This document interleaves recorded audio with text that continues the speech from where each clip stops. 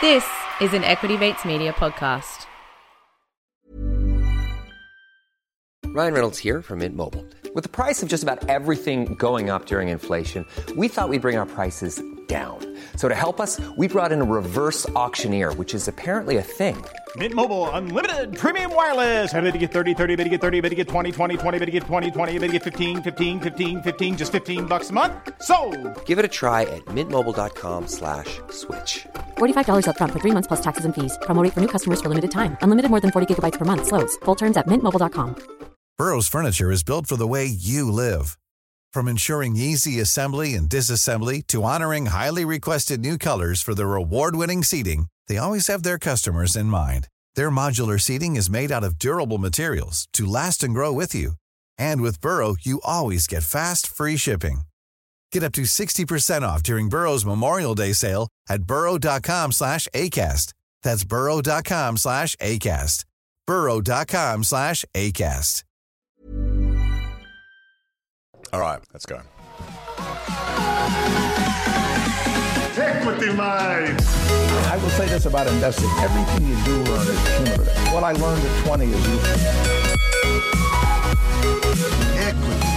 Welcome back to another episode of Equity Mates, or should I say, welcome, you insignificant rebels and misguided Sith, to another episode of Galactic Equity Mates.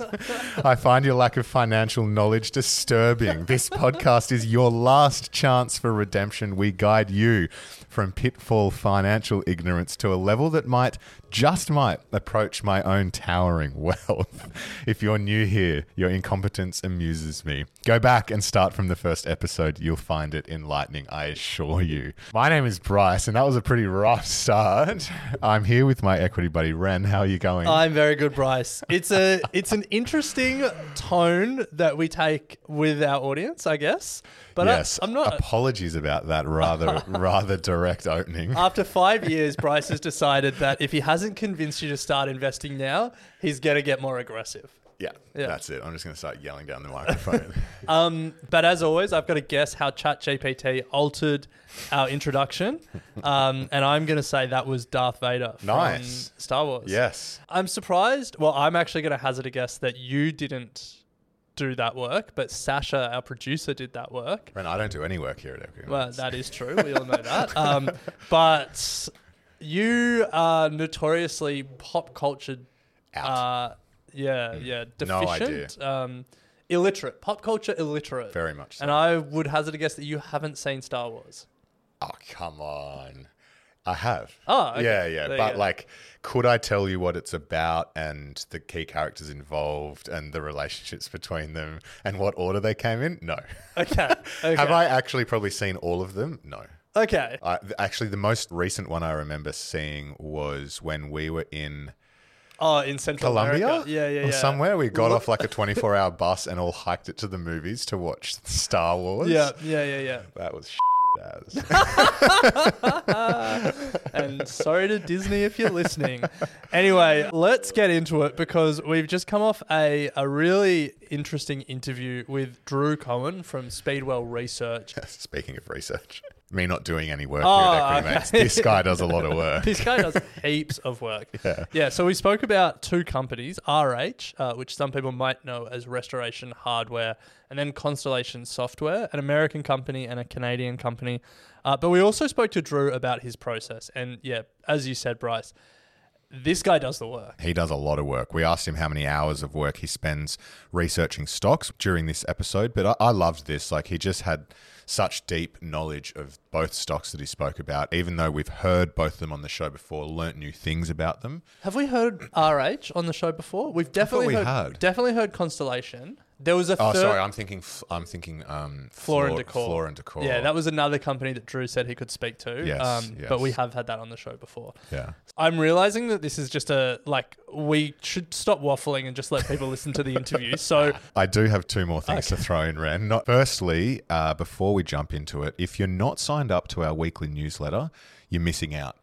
Head to equitymates.com/email to sign up. We send out 2 emails a week on the Equity Mates newsletter. The first is on a Monday. We send 5 interesting articles that have piqued our interest.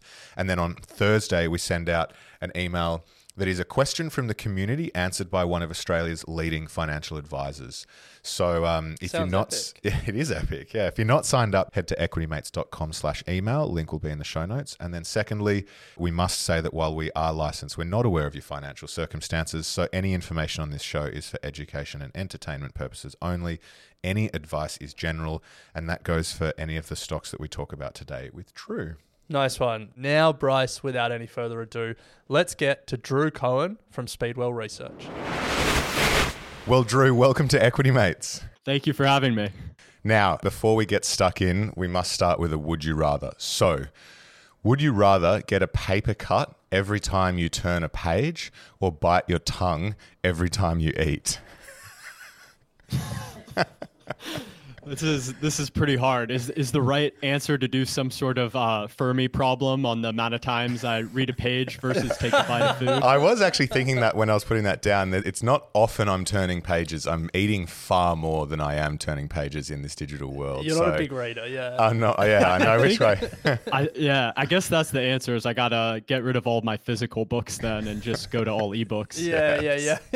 Ren? Well, to lose the enjoyment of food, I think, would be a real detractor to your life. So I guess cut my finger every time I turn a page. Yeah, it'd be a real blow. Maybe we need to start reading on big long scrolls again. True.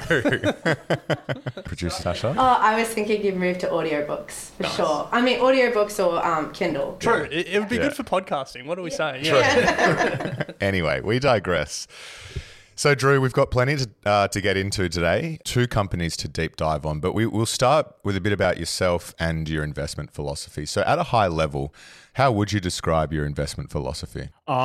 It's probably cliche. I would probably say, long-term, fundamental, bottom-up analysis, just like I'm sure many other people on your podcast. But I guess the real distinction comes in the process, not so much in the selection of companies. I think a lot of people can agree on what makes a great company, but ultimately it comes down to the level of diligence that really allows you to hold a company when, the market is doing whatever it's doing and the stock is fluctuating, to say that I know more about this company than the market does. And I know it's almost arrogant presupposition, because sometimes people always say you got to listen to the market and take feedback. If something's going wrong with the stock, maybe you're wrong. I kind of take the opposite approach. I think that it's very hard to find a good quality company. And if you are always trying to look for someone else's opinion, and in that case, this is the market, which we know is more or less a random noise generator as far as stock price signals are concerned, then I think that's a fallacious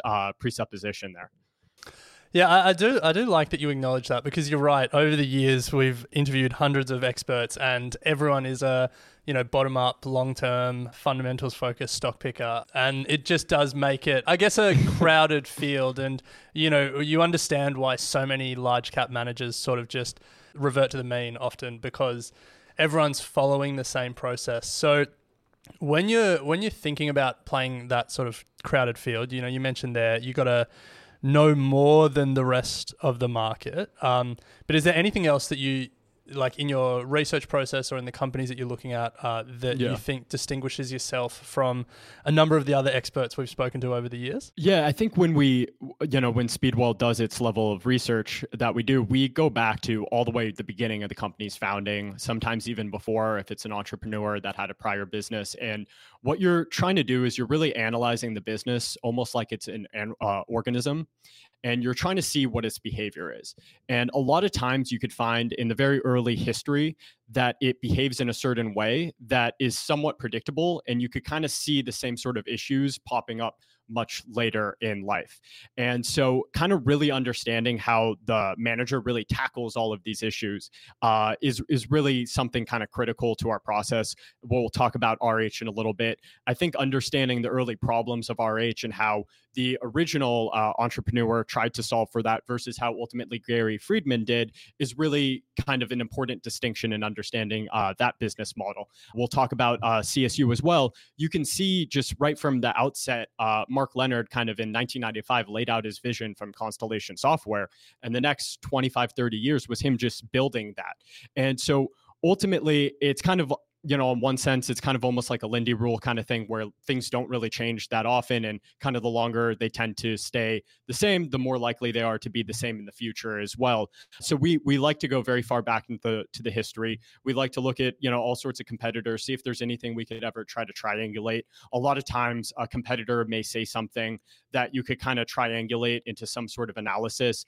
We did this very recently on Etsy. We're doing something where you could kind of look at what eBay's active buyer base did, and it's kind of a similar business to Etsy, and you could kind of compare that to how the cohorts of Etsy behaved, and just looking across, not necessarily sticking to just the business, but trying to draw lessons from competitors and any other businesses and industries. Yeah, I know this is what everyone else says as well, but that's what we do. Yeah. I mean, I guess like it's very easy for everyone to say they do it, but like the value is in actually doing the work and then synthesizing all that information.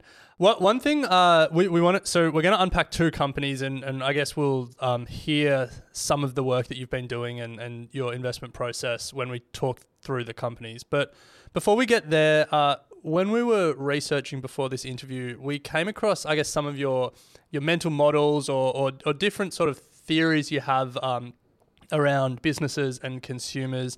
And one that caught our eye was your consumer hierarchy of preferences. Now, people might be familiar with Maslow's hierarchy of needs. This is your version of that. And it helps you explain why some companies win and others don't.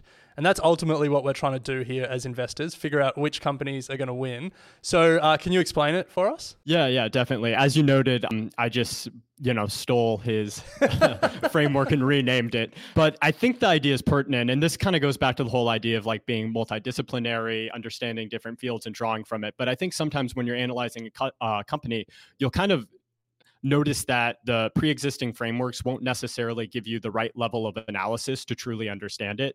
I'll talk about how that applies for RH later when we go through that. But I was looking at like different commerce companies, and it's really applicable to a lot of companies. And so to explain the idea in short, a lot of companies talk about the value prop, right? The value prop is what a company offers. The consumer hierarchy of preferences is what the consumer wants. And it's not a crazy proposition for me to tell you consumers want a variety of different things and they want them in a different order, right? And so the idea is that once a company is able to offer a certain amount of preferences and fill a certain amount of those preferences for the consumer, they compel a purchase. However, if they are able to fulfill any preferences beyond that point, what they're doing is they're building consumer surplus. And so we could think about, Costco is kind of the iconic example of building consumer surplus, where everyone wants a lot of quality goods very cheaply, right? And so Costco talks about how they try to set their gross margin markup at around 13 to 14%, and that gives them about a 3% margin. I don't think anyone is doubting that they could raise their prices 3% and no one would really leave Costco for any sort of time, except what they would be doing is they would be extracting that consumer surplus. And so if we think about the value of a company, it's a DCF, right? It's always a DCF. And so when you're doing a DCF on a company, one of the most important inputs, of course, is how many years out you're projecting that cash flow to be.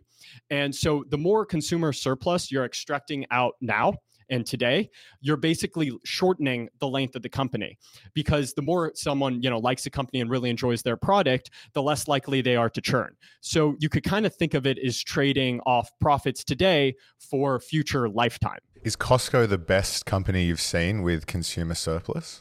I think it's probably most clear, honestly, if you're just thinking about like a clothing retailer, where you could say, I'm looking for, a navy sweater that's comfortable and cost under $50, and I want it to be stylish. And so that is like the sufficient number of preferences for someone to actually make a purchase. Whereas then you also find this sweater and you also find out they're very eco-friendly and they donate to all sorts of causes that you really like. Then you really love this company and you love that sweater. However, the research shows a lot of times just being green on itself is not enough to compel a purchase. And I think this is why. Yeah, it's a fascinating way to think. And I think a lot of people listening who run their own businesses can probably run that analysis. It's like, what is the minimum number of things required to compel a purchase, and what are the important things that drive that, and then what are all the additional things that they're doing. And I'm sure some of them build consumer surplus. And I'm sure there are others that the company thinks are quite important, but the consumer doesn't care about. So it's probably an analysis you could run on. It's probably an analysis we should run on ourselves here at Equity Mates. Drew, before we jump into our companies, out of interest, how many hours do you reckon you spend doing research on your companies? It's probably, I'm guessing, like 300 plus per company. It depends. Sometimes if it's an old company, they got earnings transcripts going back 20 years. They're at every single conference every quarter, so it could really add up. And we read everything, and you never know. There's like sometimes this one offhand comment. I was researching Copart. They've never talked about their market share ever, except in 2005 once. And and they also happen to report what annual volumes are too. And so you could kind of put the two together to get an estimate of what the market share was. And so it comes in handy just often enough that it forces me to continue to do it. Are you using AI in any of your research process now? I've tried some of it. The problem is anytime I use it, I'm never sure if it's right. And so it kind of defeats the whole purpose. I want to use it, I guess, at its best is like a better Google search where it can just read through all the annual reports and remind me to go through the 3Q16 transcript to check something. And I've tried it like that. I'm in some like VC's demo for a product like that, and it works half the time, and that's not good enough. Yeah. That's what we found as well. We're a perfect use case for AI with, all the content we produce, but it just gets it wrong enough that we don't trust it at all. So hopefully that changes over time. Or we become a fake news company. Yeah, true. Well, Drew, I think that really frames, the 300 plus hours really frames the two company deep dives that we're about to do. The two companies we're going to talk about are RH, which was formerly called Restoration Hardware, and then Constellation Software. Let's start with RH because we've spoken a little bit about Constellation in the past, but I don't think we've ever had someone talk about RH. So excited to get into this one. Introduce us to the company. Tell us what it does. A lot of our listeners aren't in the US, so they probably haven't shopped there. And also, when did it change its name from Restoration Hardware to RH? Yeah, we'll go through all of that. So Restoration Hardware, the one-liner is it's a luxury home goods retailer. So sells a lot of furniture, anything else to design in your home, from textiles, bedding, all of that. And so that's a very high level one-liner. What they would actually do and how they would actually try to describe themselves is being an arbiter of taste and being a curator of space. And so, you could kind of imagine these other competitors, they're trying to sell a product, whereas RH is trying to sell a vision. And so if you go back to Restoration Hardware's history, they started in 1979, literally as an antique hardware seller, right? And so this is Stephen Gordon in a city in California that was out in kind of the middle of nowhere. He's trying to redo his antique home and he can't find the right supplies. And so he goes together and he looks for all these very eclectic vendors, and he's able to put together a magazine right in his living room, and he doesn't have any money to buy anything. And so he just marks the price up of everything 2x, and people come in, they look at the magazine, and when they order something, he orders one for himself too. And so that's how he redid his house. He decided to kind of turn this into a business. The problem with the business, though, is that you can imagine you're not buying antique hardware very often. So it's a very slow moving good. Maybe it has a decent margin to it, but there's not good sales velocity. And he was noticing this. Now, a lot of times when a company has a product that is not frequently purchased, they try to solve for this by building a lot of top of mind awareness. This is very clear with a lot of car companies who blanket advertisements all over the place. BMW, Mercedes, Audi, they're always on the TV screen to remind you that they exist in the event that you do want to buy a car. Now, they don't have the luxury of doing all of this kind of top of funnel advertising to make people aware of them because he's a small little shop. And so the way he tries to solve for this is by selling a bunch of these little tchotchkes, a bunch of these knickknacks. And so he would make this very eclectic assortment of products, everything from mayonnaise spreaders to little wooden canoes, dog biscuits, atomic robot man toy dolls. And so the idea of all of this novelty is almost similar to the way like an Instagram ad works, right? Where you're trying to get a lot of ads in your feed, you're trying to show someone something so they compulsively purchase, right? And so maybe that's more targeted, but the idea here is we want to create a lot of novelty. We want to draw customers in, and when they're in, they're going to see that we also sell oak chests for $2,000. And now in the report, I call this the King Midas problem, because they are increasing traffic at the cost of decreased conversions. And so a lot of people are hearing about RH, or Restoration Hardware as it known at the time. And the interesting thing is that this model was actually working a lot. When they originally IPO'd in the mid 90s, Wall Street really loved it. They thought it was a genius way to drive traffic to the store. And what ended up happening was the fad kind of wore off. They were never that profitable because they were never that well run. And all of the tchotchkes they bought that didn't end up selling, they'd have to discount. And that took away what little profit they had. They became a very seasonal business. And it was kind of at this point, they're nearing bankruptcy. This is in 2000. They violated debt covenants. The stock's trading under $1. It's a penny stock. At this point, steps in Gary Friedman. Gary Friedman started at the Gap, later moved to Williams-Sonoma, had his line in creating Pottery Barn, as well as West Elm furniture brand. He puts his own money into this company after being stepped over for CEO. And he starts there, and it's his job to fix this mess, basically. And there's actually a funny story of him going through these stores and looking at the product assortment and seeing like these Santa Claus looking lawn gnomes. And he's like, why are we selling this in July? And they're like, oh, that's like an Aquaman sprinkler doll. He's like, oh my God, I've wasted all of my money. But so he kind of envisions taking this a little bit more upscale. At first, he just really wants to position above Pottery Barn, right? He does not have this grand vision of being a luxury retailer. And so he cuts some of the knickknacks and tchotchkes. He starts to insource a lot of their products. Before, they were dealing with a lot of middlemen. That led to superfluous costs in all of their items, which was really driving down their profit margins. And so he solves kind of these basic things. And it's sort of working, and then the financial crisis hits. They take the company public. Sears actually tried to buy them, but ultimately did not. And now the company's private. It comes back public again in 2012. Now it is known only as RH. It is at this point that they really hit home this idea of being a luxury retailer. They get rid of their mall footprint, and now they're rolling out these bespoke galleries that are 20,000 square feet. And now they're actually growing them. They're saying by 2014, they're opening up one in Atlanta that's even bigger. And they continue to grow the footprint. They want to make RH really be a statement. And so the idea there that I said prior, I was like, oh, how do you drive traffic to these sorts of stores without advertising, right? And so what he does is he says, I'm going to get really architecturally interesting buildings that are just huge. You can't miss them.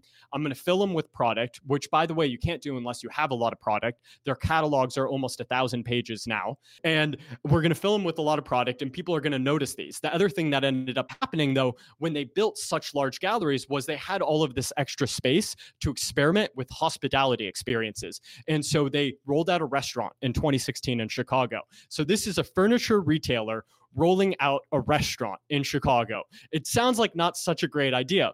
However, what actually ends up happening is people love the space, they love being there, and there's lines around the block. And so it works really well. In the meantime, a lot of people are being introduced to the brand, and they're kind of thinking in the back of their head that when I do need to go redo my furniture, at least if they're well-to-do, they're going to go to RH to do it. And so that's kind of the beginnings of really positioning them toward this luxury positioning. And then for the next, this is in 2015, 16, for the next 5-6 years further, they just continue to really step on that model. They do a lot on the back end to re-architect the logistics to make everything kind of work coherently. But that's kind of where I'll leave it for now. Wow.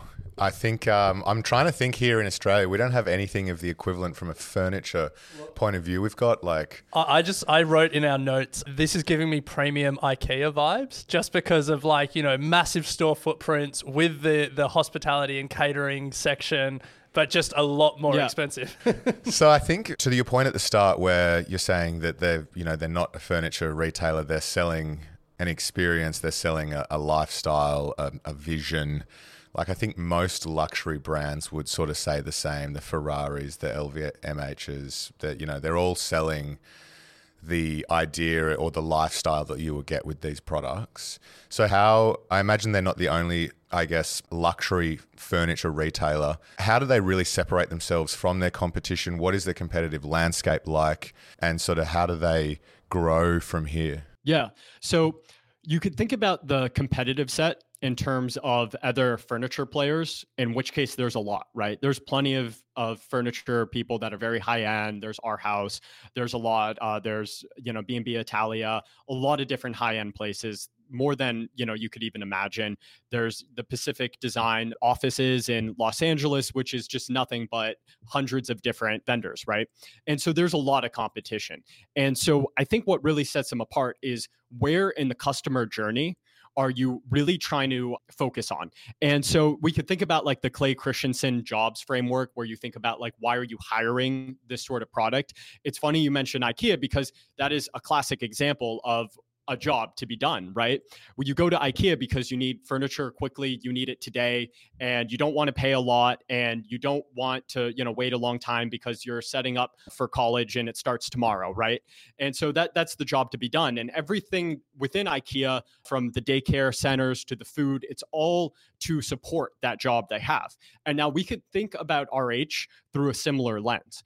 And so if you're going to another furniture store, you're going to see just a bunch of product all over the place. Most of the time it's different manufacturers, it's all thrown together, and it's on you to figure out what you want. That's why many people, they hire an interior designer. Whereas in contrast to RH, you're going into the store, you're looking at a room that's fully laid out, and you're saying, this is, beautiful, I love this design, let's do something similar. RH has their own in-house interior designers who will then help you do all of that within your home. And so they're really trying to move where they're addressing in the customer journey. So that's one thing. And then the other thing you could kind of think about is just the sheer amount of different products they have across all of their different lines, everything from, a contemporary line, a modern line, what they call interiors, ski house, beach, outdoors. So they have a lot more selection versus another player. Now that's important because if you're going to have this massive 6-story design gallery, you're going to need to be able to fill it with a lot of product. Now, if you're going to go have an interior designer and not offer any other competitor products, but only your own, you're also going to need to have multiple different designs. And so you could kind of see how all of these elements are working together. And so I would actually say their main competitor is not necessarily another furniture retailer. It's really the interior designer. It's really a question of whether or not a customer goes to the interior designer first and they're saying, okay, I'll handle all of this for you. Or if you're someone who, moved into an apartment and you just want everything to look nice, you don't want the hassle of interviewing people and dealing with interior designers who, by the way, they don't actually tell you how much the items cost because they get special discounts and then they mark it up, which is another thing we could get into for RH. But all of that is kind of why RH is providing a different service in this area. So let's get to the financials and the investment thesis. I've just had a look at their numbers. So $3.5 billion in revenue and about $500 million in profit, which at first glance feels like pretty healthy margins for a large format retailer. Talk to us about, I guess, the financial side, but also like what the investment thesis is going forward. Like why, of all the opportunities out there, this is one that stands out to you? Yeah. And so the numbers you just mentioned are right, except those profits are down about 50% from a couple of years ago. Yeah. So they peaked at 25% margins in 2021. And so it's a mix right now of them continuing to build out these galleries that's showing up in OpEx. And then it is also a little bit of discounting old lines that is flowing through that. And so all of that seems to be weighing on margins right now. When he took this business over, they had negative margins. At first, he was like, let's go for a high single-digit margin. Then he raised it. Once they hit 20-25%, he was saying, look, if you look at other top-tier luxury players, they've achieved 30%. They've gone higher than that. You don't need to assume that, but that's ultimately where they're gunning for. And so that is kind of just the margin profile there. And then in terms of sales, even though they've been in the process of kind of upgrading their design galleries, they're still only halfway through this. So they still do have a bunch of these legacy galleries that are over, a decade and a half old. And so every time they refurbish a gallery, they get a direct sales uplift in that area. And then they also get an indirect uplift from online and the source book sales, which are their catalogs. And so they're aiming for 5 to 6 billion in North America in sales. And then on top of that, they've just launched international, and they're saying maybe international can be 80% of our business. They started out with England. They're going to open up a London gallery as well. And then they also have Paris and a few other locations coming out soon. And So you could kind of look at that and say, okay, 5 to 6 billion in North America revenues, that's a little less risky because the footprint's already here. There's a pretty good history of them upgrading these galleries, the brand takes and all of that. And, the restaurants do seem to drive awareness. It's also interesting to note that Restoration or RH has not increased their footprint at all. They've increased their square footage of selling space, but they have not increased their store footprint at all, and has still multiplied sales, 10x maybe over the past decade, 2 decades. And so it's really been a story of just growing these bigger galleries. And so 5 to 6 billion North America, they're saying maybe 20 to 25 billion international. Their aspirational margins are over 25%. But that's also why I think it's good to ask the reverse question, which is, what are you paying for today? And so that's why we like to do the reverse DCF, where instead of the output being a price, you make the input a price, and then the output is a return. And so the way this would work for RH is you could say, okay, I'm going to assume they hit this sales figure. I'm going to put in the current market cap. I believe it's around $8 billion. And then what is my implied return? And kind of by inversing it, and then you could sensitize the assumptions. What you're basically doing is saying, what is my risk for a given return? And that can be very helpful when you're trying to think about these questions, because I don't know whether or not they'll ever be able to hit a 30%, margin. That seems kind of wild to me. If they do, I don't want to necessarily pay for it today, right?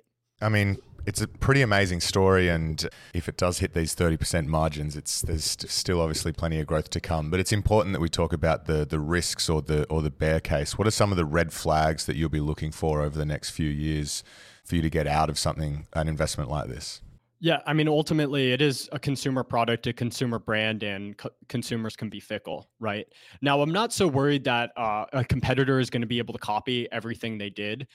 There's just many things with when you're getting that kind of a size of a gallery. They've done special things on the real estate side and the sale leasebacks that have allowed them to do it much cheaper. Their level of collection.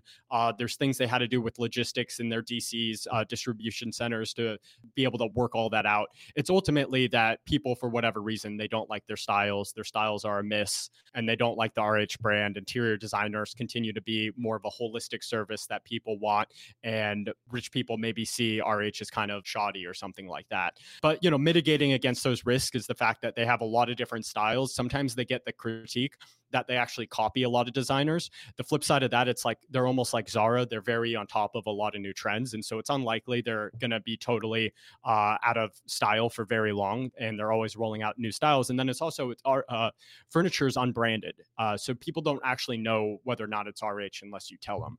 And so, as you think about how much a brand can really extend, I think that's something worth considering. Although the flip side of that is a lot of people have no problem wearing, LV or Gucci, even though those seem very common. I guess one final risk that we didn't speak about is founder risk. Like, it sounds like Gary Friedman turned this business around. I've just done some Googling of him. He's 66. He actually got married in Ibiza last month to an Australian. So bit of a connection to Australia. We love to see that. If he left the business, would that break the thesis? Or do you think, he's turned it around and it will survive beyond him now? I probably wouldn't want to stick around to find out that answer. I mean, there are certain CEOs that have done such a good job of managing a business. It's not necessarily like the business can't do without them. It seems riskier, especially when you are still in, somewhat this transitory period. It has been, 2 decades since he took over. But, you do see also on some of the earnings calls, he talks a lot about promotion. We didn't mention this so much, but one of their things is to never promote because it causes all sorts of issues, from supply chain to inventory stocking to bad brand perception, et cetera. And so he was considering promoting when COVID first came. And it was actually his employees that were like, nope, you said we can never do that. So you do see some seeds that the culture is being incorporated. But yeah, I don't know. That's probably a tough one. Yeah. if he's not there. I love that. Well, Drew, that was pretty fascinating, and can't wait to hear your thoughts on the next company, which is Constellation Software. We're going to take a very quick break, and then on the other side, we're going to jump straight into it.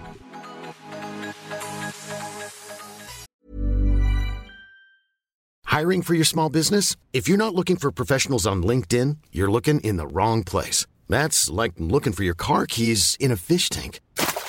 LinkedIn helps you hire professionals you can't find anywhere else, even those who aren't actively searching for a new job but might be open to the perfect role. In a given month, over 70% of LinkedIn users don't even visit other leading job sites. So start looking in the right place. With LinkedIn, you can hire professionals like a professional. Post your free job on linkedin.com/people today. Burrow's furniture is built for the way you live. From ensuring easy assembly and disassembly to honoring highly requested new colors for their award-winning seating, they always have their customers in mind. Their modular seating is made out of durable materials to last and grow with you. And with Burrow, you always get fast, free shipping. Get up to 60% off during Burrow's Memorial Day sale at burrow.com/ACAST. That's burrow.com/ACAST. burrow.com/ACAST. So welcome back. We're here with Drew Cohen, and we've just heard the investment case for RH, or Restoration Hardware. And now we're going to jump into a company that we've spoken about a bit on the show before for very good reason, because it is fascinating, and that is Constellation Hardware. So if you've just joined us... Constellation Software. Constellation Software. I didn't catch that. How about you pitch us Constellation Hardware, Drew? If you've just joined us for the first time, you're in for a treat. So let's start at the top. Drew, what is the company? How does it describe itself? How do you describe it? So I'm going to go back to the beginnings again. And so Mark Leonard was working at a VC company, Venture West, and they noticed that in their venture portfolio, there were these certain kind of companies that seemed to consistently be very lucrative for them. And those companies were what are called VMS companies, or vertical market software companies. And so Mark Leonard basically had this idea of, instead of selling these companies and flipping the portfolio all the time, these are such quality companies, why don't I create some sort of vehicle that just allows me to hold these types of companies forever? And so Constellation Software was born in 1995, and the idea was to be basically a holding company for all of these VMS companies. And now VMS, vertical market software, is in contrast to, you could think of horizontal market software. And so that would be any sort of software that transverses multiple different industry lines.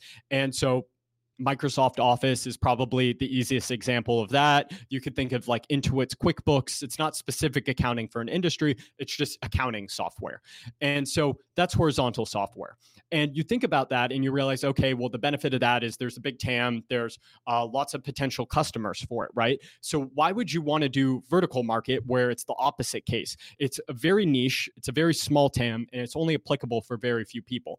To just tell you how niche some of these software offerings can be, one of them is chicken coop software. So it helps you monitor your chicken coop, which you can imagine is not a big TAM, but what you give up in TAM, you make up for in business quality. And so what happens when it is only a very small market is there's usually one, maybe a couple at most, companies that are vying to serve it. Once you are the first person to serve it, because it is usually a mission critical software, which means that you cannot remove it from your business operations without potentially running total havoc on your sales or serving your customers. And so you can never really pull it out. And that's one factor. The other is that there's limited substitutes. And then on top of that, there's also the fact that there's just very high switching cost. And that goes back to the mission critical and all of that. And so there's also very positive financial attributes to the business. There's low CapEx, recurring revenue, and very low customer churn for the reasons that we mentioned prior. And so he really likes these sorts of businesses. There's a problem though. The problem is that these businesses are very small. They're usually about just $5 million. And so what he has to do is he has to create some sort of system where they can systematically deploy enough capital that it actually becomes meaningful. And this was, of course, much easier in 95 when they were just starting. But now, fast forward a couple decades, they're deploying roughly $1 billion of free cash flow a year into these acquisitions that are on average about $5 million. And so we talked about some of like the virtues of the business, why a vertical market software is such a good place to invest money, but Constellation Software itself And I hate to use the Berkshire analogy because I feel like people way overuse Berkshire analogies, but it is sort of like Berkshire in that it is a holding company. You have Mark Leonard at top, who's helping dictate capital allocation decisions, and he's setting a required return across the entire organization. And if someone within that organization cannot meet that threshold return, he is compelling you to send the money back up to him, in which case they will deploy it elsewhere. However, it is different than Berkshire in this key aspect that a lot of operators have capital allocation decision. This is have capital allocation discretion. This is very different than Berkshire, where you can only have discretion of capital allocation within your business. This is going out and acquiring a lot of other disparate businesses, right? And so Mark Leonard is sitting on top. He is telling anyone, if you cannot hit this threshold return, please send the money back up. And so they have these 6 operating groups. All of them are deploying their own capital to try to hit the threshold returns, and they're all helping with capital allocation decisions. So Constellation is one of my favorite companies, and it's one of my big frustrations here in Australia that not enough of our brokers give access to the Canadian market. It's probably not a problem for you in the US, but very frustrating over here.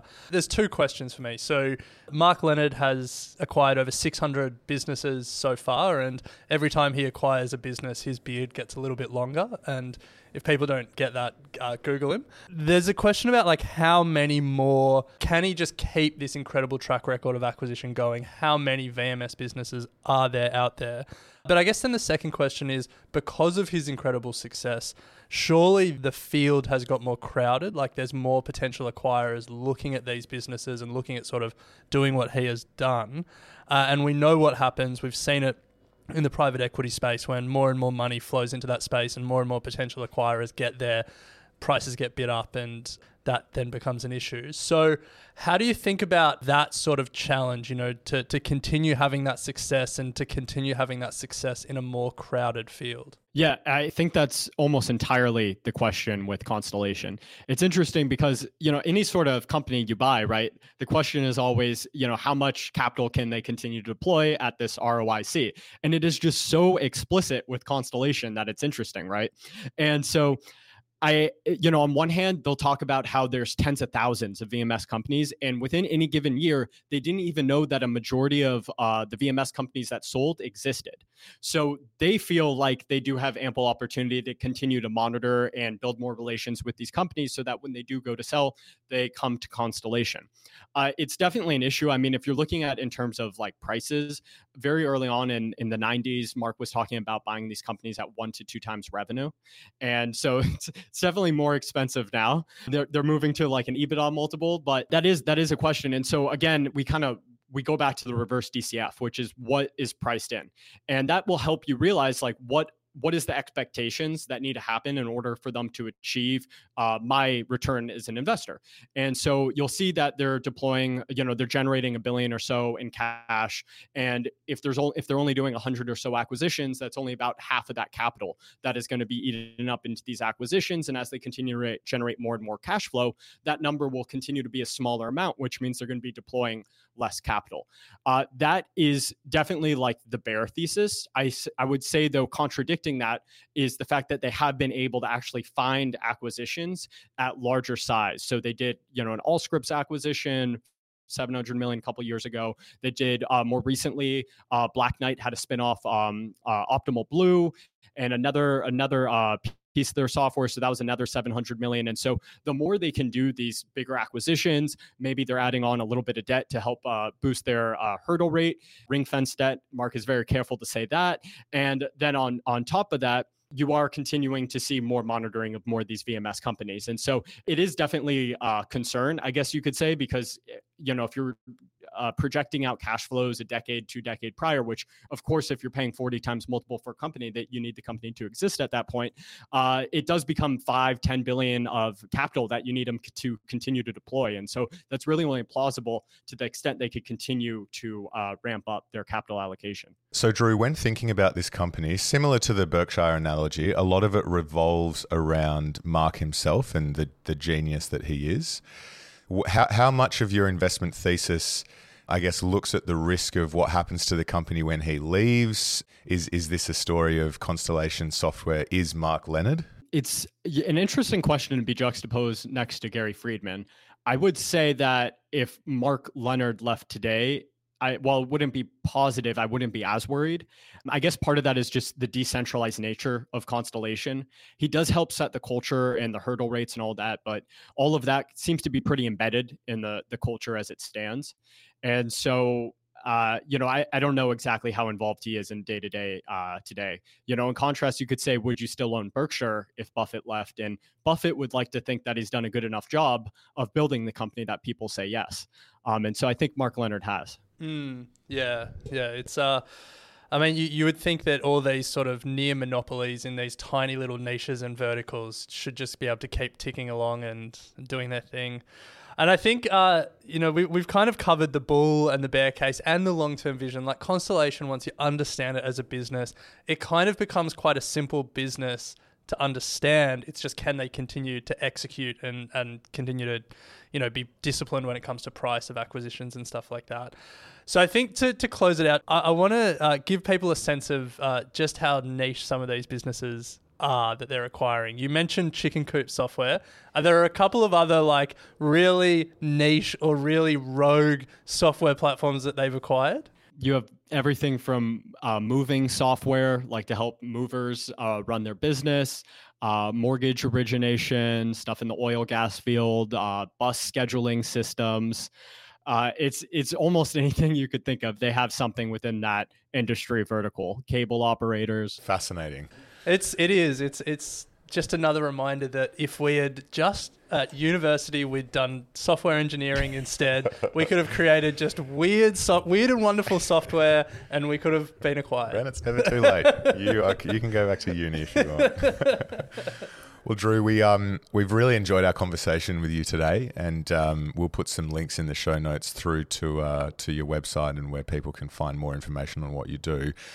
But we would like to finish with one final question, and each year we run the Equity Mates Awards, which is an opportunity for our community to vote on people and products that they feel have really helped them on their investing journey throughout the year. And one of them is the Expert of the Year. And by being on the show today, you are automatically entered into the competition. And we're getting towards the end of the year as well, so it won't be far off voting time. To close out, to just leave our audience with something to remember you by, if you can provide us with a piece of advice, an actionable insight to help them on their journey, or even a content recommendation just to leave with them today, that'd be great. Well, content recommendation, you should definitely check out Speedwell's new podcast, The Synopsis. Nice. Well played. I hear that guy sometimes says smart things. Other than that, I don't know. I feel like everyone, has all sorts of book lists and all that. I don't feel like it's very hard to figure out things that are worth spending your time researching. I would say it's more about really kind of going narrow within a specific area. And so, I started reading more about Clay Christensen. Everyone's read Disruptive Innovators. It's worth reading all of his books because they all have something really interesting in them. And I think that's the case for a lot of people, whereas maybe you hear they have like one interesting fact or tidbit. It's worth kind of clicking into that and going more into it to really understand that.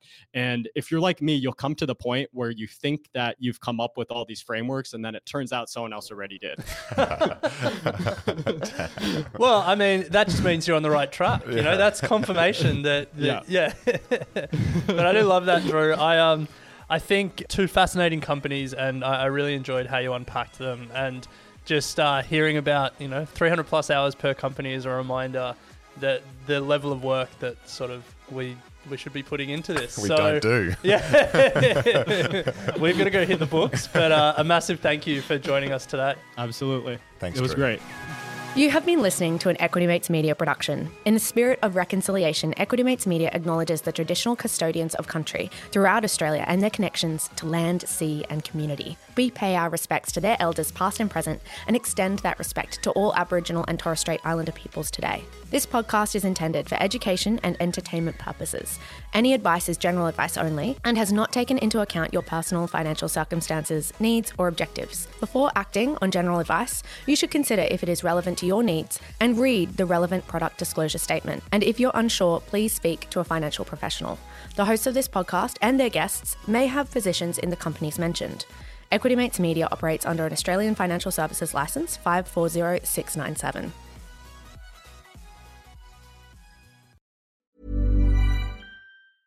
Small details are big surfaces. Tight corners are odd shapes.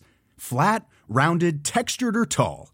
Whatever your next project, there's a spray paint pattern that's just right. Because Rust-Oleum's new Custom Spray 5-in-1 gives you control with 5 different spray patterns. So you can tackle nooks, crannies, edges, and curves without worrying about drips, runs, uneven coverage, or anything else. Custom Spray 5-in-1.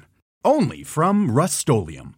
Mom deserves the best, and there's no better place to shop for Mother's Day than Whole Foods Market. They're your destination for unbeatable savings, from premium gifts to show-stopping flowers and irresistible desserts. Start by saving 33% with Prime on all body care and candles. Then get a 15-stem bunch of tulips for just $9.99 each with Prime. Round out Mom's menu with festive rosé, irresistible berry chantilly cake, and more special treats. Come celebrate Mother's Day at Whole Foods Market. Planning for your next trip? Elevate your travel style with Quince. Quince has all the jet-setting essentials you'll want for your next getaway, like European linen, premium luggage options, buttery soft Italian leather bags, and so much more. And it's all priced at 50 to 80% less than similar brands. Plus, Quince only works with factories that use safe and ethical manufacturing practices. Pack your bags with high-quality essentials you'll be wearing for vacations to come with Quince. Go to quince.com/trip for free shipping and 365-day returns.